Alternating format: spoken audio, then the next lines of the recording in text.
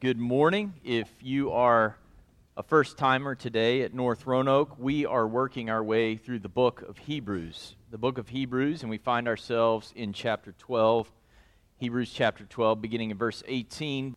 The author and writer of Hebrews has been building to this passage for 11 and a half chapters. This is kind of like the climax of Hebrews. When we get to chapter 13, it's kind of like the letters of Paul. He adds a lot of sort of ancillary things at the end, but we are beginning the first part of sort of the climactic passage in Hebrews. And to understand it, it's helpful to recall, as I've shared with you many weeks in a row, that the readers are facing persecution for faith in Jesus. And so they're tempted to go back to the old covenant, to go back to a religion that did not bring ongoing and joyful access to God. Some of them wanted an acceptable religion, a religion that was reduced to a checklist, which was expressed only in a particular location and only practiced really by the priestly class so that they could go on living their lives, being accepted in the world and feeling like they were okay with God. And in this passage, Hebrews asks the church, by way of comparing the old covenant sacrificial system and the new covenant in Jesus, do you really want to go back? And he does it by comparing two mountains. So I've titled this message, The Tale of Two Mountains. Mount Sinai in the wilderness represented the giving of the old covenant. And the author is asking us if we could reduce the question behind this paragraph to one sentence or one question, it would be this: why would you go back to Mount Sinai when you have already come to Mount Zion? Why would you go back to Mount Sinai when you've already come to Mount Zion? Hear now the word of the Lord. For you have not come to a mountain that can be touched, and to a blazing fire, and to darkness and gloom and whirlwind, and to the blast of a trumpet and the sound of words, which sound was such that those who heard begged that no further word be spoken to them. For they could not bear the command, if even a beast touches the mountain, it will be stoned. And so terrible was the sight that Moses said, I am full of fear and trembling, but you have come to Mount Zion and to the city of the living God, the heavenly Jerusalem, and to myriads of angels, to the general assembly, or perhaps better translated there, to myriads of angels in festal gathering, and church of the firstborn who are enrolled in heaven, and to God, the judge of all, and to the spirits of the righteous made perfect, and to Jesus, the mediator of a new covenant, and to the sprinkled blood, which speaks a better word than the blood of Abel. Would you pray with me? God, help us by your Spirit to process, to understand, to comprehend what you have said in this text, and God, for it to become alive and to become real to us today. Lord, if the realities that are spoken of in this text are not true for someone here this morning, I ask God today would be the day that they would encounter the judge of all in grace through the blood of Jesus, that today would be the day of salvation for your glory and their good. In Jesus' name, amen. Two truths that I want to share with you from this text this morning. To stay the course in a world that wants to quit. That wants us to quit. You live in a world that doesn't want you to make it, which is what The Pilgrim's Progress is all about. It's a great movie, great reminder. I hope you'll come out. But we live in a world that wants us to fail and to fall out of the race. So to stay in the race in a world that wants us to quit, first we must consider the inadequacy of outward religion to qualify us to encounter God in joy. Everyone will encounter God at some point. But only those who've been washed by the blood of Jesus can encounter God in joy. And then secondly, we must recognize we already have joyful access to God's presence if we are in Christ. So first, we need to consider the inadequacy of outward religion to qualify us to encounter God in joy. In verses 18 through 21, Hebrews takes us back to Mount Sinai, where the instructions for the Old Covenant are given to Moses. In verse 18, the words "a mountain" aren't actually there, but we know that's what he's describing because he compares it to the Mount Zion mentioned in verse 22. Sinai was a real, physical, visible mountain. It was a mountain that you could touch. We see that in verse 18. We know that because Moses went up the mountain. You remember this? To receive the 10 Commandments and the instructions on the construction of the tabernacle, the priesthood, the sacrificial system, the priestly garments, the washings, and all the rest. Do you remember this story from like your childhood Bibles? Right? Moses goes up, and it's a terrifying sight. It was a glorious sight, but it was also dreadful. It was also full of gloom and terror. And in verse 18, we're reminded that there was a blazing fire and darkness and gloom and a whirlwind and a blast of a trumpet. When Moses reflects on this reality back in Deuteronomy, he says this: "The mountain burned with fire to the very heart of the heavens, darkness, cloud, and thick gloom." In Exodus 19, we read much the same thing. God's presence was so great, so holy, so perfect, so magnificent that the people were afraid to even hear the voice of God speak. We read about that in verse 19. In Exodus 20:19, we read this: "They said to Moses, 'Speak to us yourself, and we will listen. But don't let God speak to us, or we will die.'" It was a magnificent moment there at Mount Sinai in the wilderness, but it was also a terrifying moment. Have you ever been in a situation where you were so overcome with fear, not an irrational fear, but a rational fear, so overcome by the power of something greater than yourself that it rendered you speechless? For almost 11 years, Stacy and I lived in Raleigh while her parents and my parents lived here. We had both of our children in North Carolina, and we would frequently try to find times to journey back so our children could have time with their grandparents. That's important, right? Grandparents, little grandparent time. And, they were always like, "When are you coming home? When are you coming home? When are you coming home?" "All right, we'll be there." Like, the road goes both ways, just saying. And you're retired and I'm not. But anyway,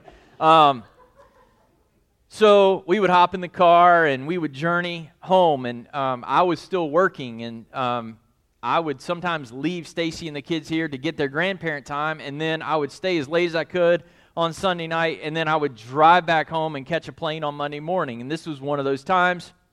And so it's a Sunday night, and it's tornado season. And there were tornadoes up and down the eastern seaboard. There's more tornadic activity in North Carolina than in Virginia, but they had even crept up into Virginia on this particular evening. And Stacey's like, "What are you going to do?" I'm like, "Well, I got to catch a plane in the morning. I'm driving home. I'll be fine." I don't know if any of you driven to Raleigh, but I went through Yanceyville on 86. There's like a McDonald's and a Hardee's there, and Hardee's has this huge American flag in the parking lot. I promise that detail is going to be important in a second. And we're going down the road. It's just me. I'm going down the road, and there's like this weird color sky. It's nighttime, but it's green, and it's this all sorts of weird colors together. And the rain is so heavy on my windshield that I can see nothing. The wipers are going, and it's pointless. The wipers are making no dent in the rain that's coming down, and my car feels like it's going to blow off the road, and it's like there's a river coming down the road, but I'm like, what are you going to do? So I just keep going like Dory the fish, just keep going. And so I'm going, I'm like, if I could just get to McDonald's and park in the parking lot, I'll be fine. And so finally I get into McDonald's and I pull into the parking lot, and I'm facing that giant American flag in the Hardee's parking lot that's blowing like this, so firmly that it almost isn't waving. It's like somebody taped it straight out, and all you can see is sheets of rain coming off of the flag. And in my car, I'm seated there, and I have the sensation that my car wants to lift off the ground. And I called my wife, Stacy, and I said, can you pull up your phone and tell me what in the world is going on in Yanceyville, North Carolina? And this is what she said. Is that where you are? Yeah, why? You're in the middle of a tornado. I didn't have any words. I was speechless. I just sat and prayed that God wouldn't take my car off the ground. And as terrifying as that was, it was nothing compared to the awesome display of the holy, matchless power of God on Mount Sinai. God's awesome presence put the totality of creation on notice in that moment that He alone is God. That His presence is not something to be taken lightly or entered into casually. Without this special manifestation of the presence of God on Mount Sinai, it was just another hill in the wilderness. But when God showed up in power on that mountain, things changed. Even animals were not allowed to touch the mountain. If they did, they were to be put to death. God's incomparable power and might and holiness and justice were on full display. And Exodus tells us that it was a test. Would encountering the awesome power and holiness of God be enough to keep the people back from sin? And sadly, we know the answer. They saw God's might and His power and His holiness and His justice and His righteousness and how perfect and amazing that He is, and they could not bear it. And we know that this is true because while Moses went up the mountain to get the 10 Commandments, the people of God took the gold that God had given them on their way out of Egypt and made a golden calf.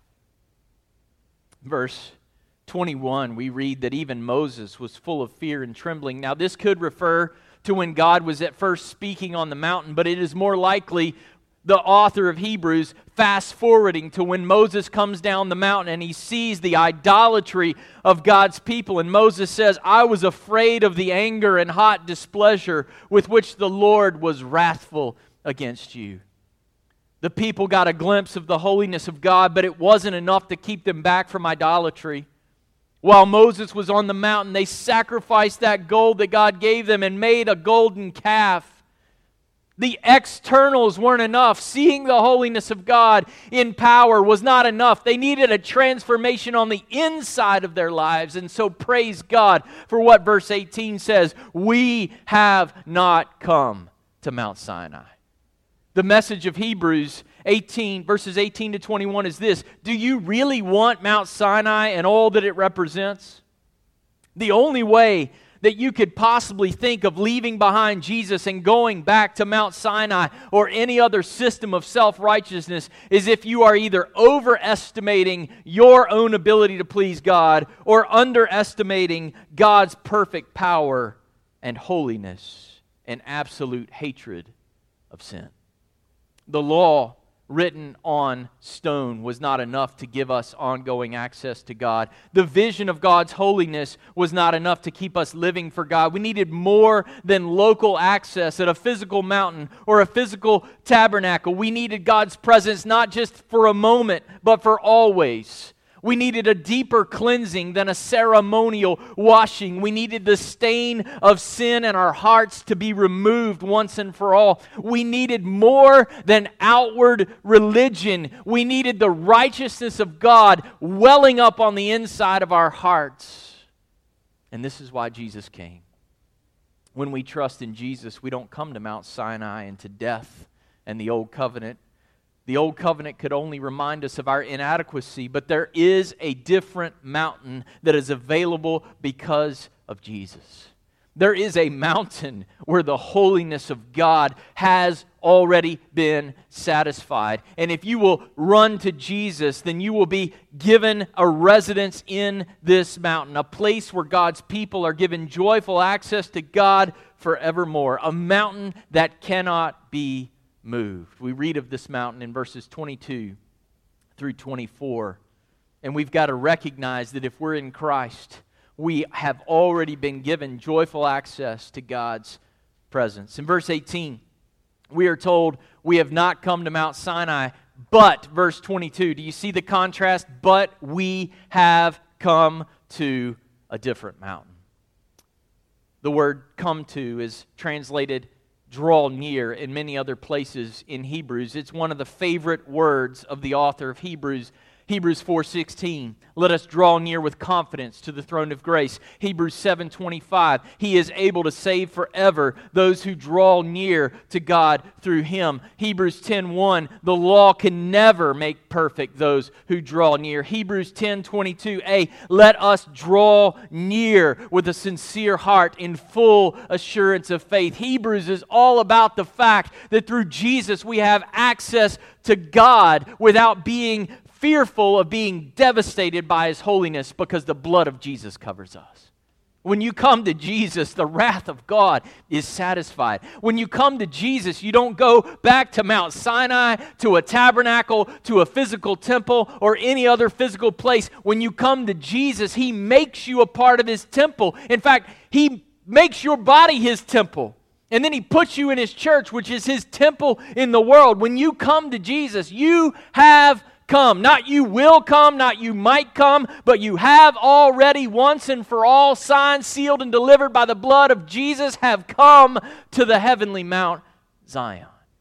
The Old Testament is filled with verses that suggest there is a forever and inconquerable and heavenly city of God called Mount Zion. Because you can't conquer the place where God reveals His presence. As for me, I have installed my King upon Zion, my holy mountain, Psalm 2:6. Sing praises to the Lord who dwells in Zion, Psalm 9:12.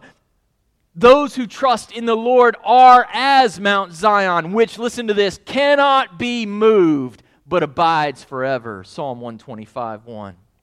You see, the momentary success of earthly Jerusalem as Israel's capital city was pointing us to the forever success of the heavenly Jerusalem as the capital city of all God's people in all generations for all time. The city of God can't fail, for the living God lives there, and no one triumphs over the living God.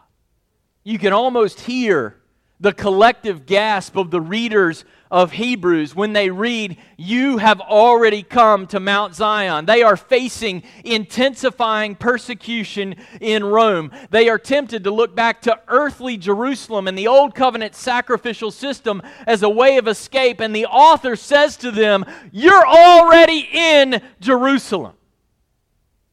You've already come in Christ to the true Jerusalem, the city of peace, the city of God. Do you remember John 4?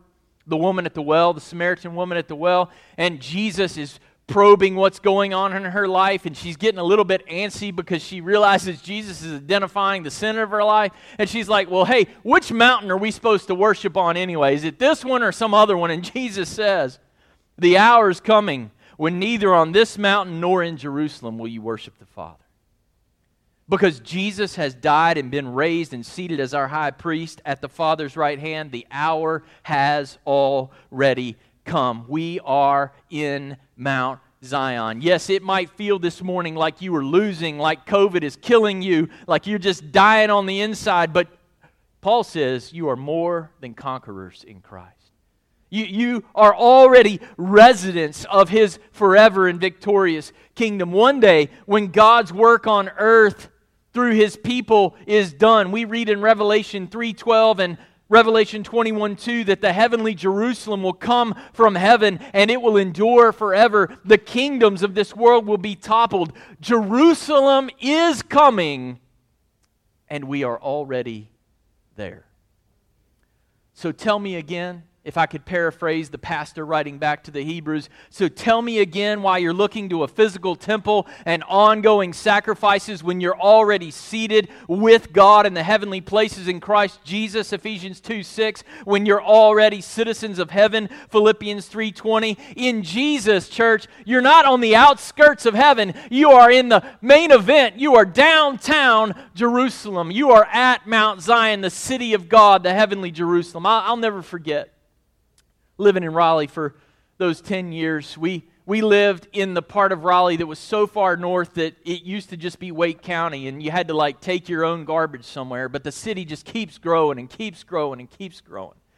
So technically our address was Raleigh, but we were probably 15, 17 minutes from downtown, and even if you timed the lights right on Capitol, it was just a frustrating drive.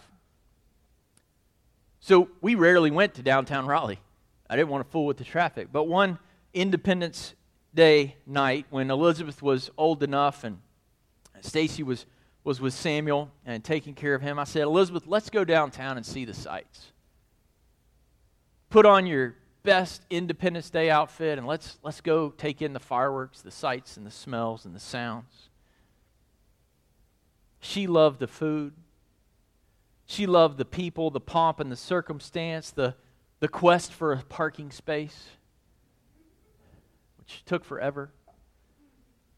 The city was alive, and Elizabeth absolutely loved it. She had lived in Raleigh her entire life, but she had never experienced the city. And I think a lot of Christians are like that.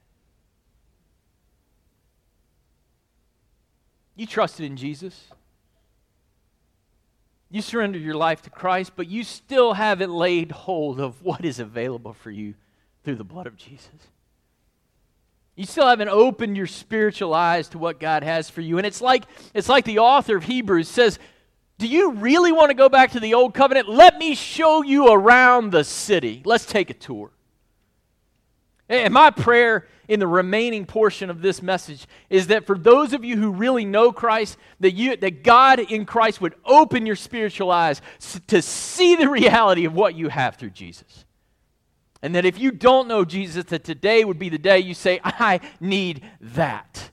And I'm surrendering my life to Jesus and following Him as King.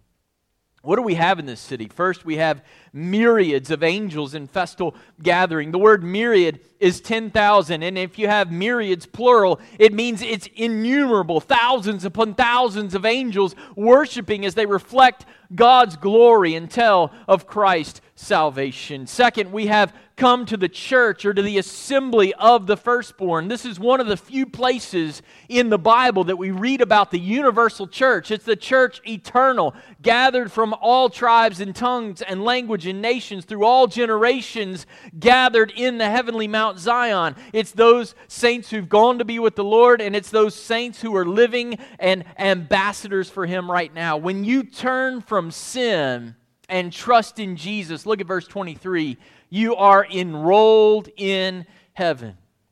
Some of you may have enrolled in college or professional school. You may have enrolled in any variety of places. You might be a member of this church, and I hope and pray that you are an active part of a local church. But at the end of the day, you want to be one of those who is enrolled in heaven. Because Revelation tells us only those whose names are written in the Lamb's book of life will endure with God forever. Through the death and resurrection of Jesus, the firstborn of the Father, we are those who are the assembly or the church of the firstborn. We recognize that we did not earn or deserve heaven. Only Jesus, the firstborn from the Father, did. And we give our lives to Him. And when we give our lives to Jesus, we get Jesus in our place. And our names are recorded in His book. Think how different this mountain is. At Sinai, people were terrified of the presence of God and afraid they were going to die. At Zion, because Jesus died in our place, the threat of death is removed, and we worship the living God in spirit and truth. We worship in His city alongside the angels. At Sinai, access to God was limited and it was localized. But at Zion, we have access to God at all times and in all places. Verse 23 says, we have come to God, the judge of all. Did you know that God is the judge of all? He sees all, knows all. He knows the secret thoughts of the heart. He knows everything you've ever said, done, or thought that displeases God. But if you'll come to Christ today, that all of that junk that should lead to your death won't have to lead to your death because Jesus already died to pay for it. You see, in Christ, you've already come to God as judge, and you have known that He accepts you as one who's been adopted through the blood of Jesus. You've been welcomed as a full citizen with full access to the things of God. How in the world is that possible? This holy God that we saw on Mount Zion, His presence was terrifying. Now He's accepted me. How is that possible? Because Jesus came and bore the wrath of God in your place. Through the sacrifice of His Son, God has made the people enrolled in heaven perfect. You see, when you come to Mount Zion, when you come to Jesus, we come to spirits of righteous people made perfect. All the people in heaven will have the perfection of God as their defense. They won't be perfect because of what they did. They'll be perfect because of what Christ has done. When you come to Jesus, He gives you His righteousness. When Jesus returns and the heavenly city becomes visible, these spirits made perfect will receive perfect and glorified bodies, and they will dwell forever with Christ their King. We don't see that right now. But just because we don't see it doesn't mean it isn't real. And it is all possible because of Jesus. That's why verse 24 begins with these words. Do you see how the author's building? You weren't at we're not at Mount Sinai, we're at Mount Zion. At Mount Zion there's angels, and there's the church of the firstborn, and there's people made righteous who are qualified to stand before God, the judge of all. And that's amazing. It seems impossible, but it is possible because of how verse 24 begins, because we have come to Jesus. When you have come to Mount Zion and to all these other things, the reason they are possible is because you have come to Jesus. Have you ever heard this question? When you get to heaven, what do you want to see first? Or who do you want to see first? And I understand the spirit of the question. Do you want to see the streets of gold? Do you want to see Moses or David or Daniel or maybe Peter or Paul or Timothy or Titus or Lydia or Dorcas or maybe a relative or a mom or a dad or a husband or a wife? And all these things will be so great to see. And if they trusted in Jesus, they will be there. But when I get to heaven, church, and when you get to heaven, I hope you can affirm with me that the first thing I want to see is Jesus. When I get to heaven, I want to sit at the feet of Jesus and I want to cry on His feet. I know He wipes away every tear, but I want to shed tears on His feet of joy because He let those feet be nailed to a tree, though He didn't deserve it, so He could rescue me from all the things in my life that displease God, and He would give me a share in His righteousness. And I want to sit there for 1,000 years, and then I want to look up and say, I praise You, and then I want to go back for another 1,000 years and wash His feet with my tears. And after about 10,000 or maybe 20,000 or 100,000 years of worshiping at the feet of Jesus, maybe then I'll get up and say, could we take a tour around the city? I want to see Jesus. He's the one who died for me. It's the work of Jesus on the cross that fills heaven. You take Jesus out of this list and there is no hope. But if you run to Jesus, you have Him and everything else the list includes. Take Jesus out of heaven, church, and heaven is hell. But praise God, Jesus is there. And if you're in Him, you are there as well. Because Jesus is God made flesh. He can represent us before the Father and qualify us to know His presence. He is the mediator of a better covenant, verse 24. He's the one who stands between God and man, representing man to God so that God does not consume them, and He doesn't consume them because He's already paid the price in His blood. He's the one that gives a better covenant. How is it better? It brings an eternal inheritance. It brings the final and complete forgiveness of sins. It gives a clean conscience and access to God. It's a covenant that brings everlasting life because the requirement of death has been paid once and for all, not by an animal, but by Jesus Christ, the final Passover Lamb of God who puts God's desire for your death to rest once and for all. In this way, the blood of Jesus speaks better than the blood of Abel.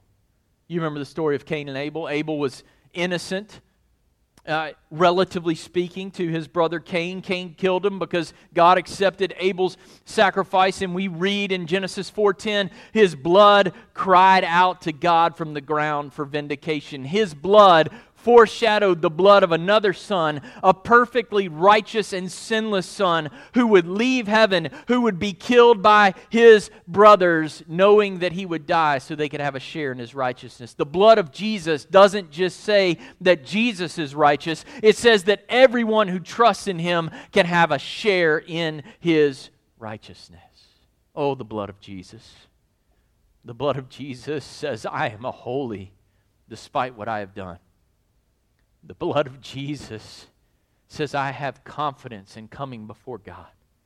The blood of Jesus says that though I should have died, I have access to God. Oh, the blood of Jesus.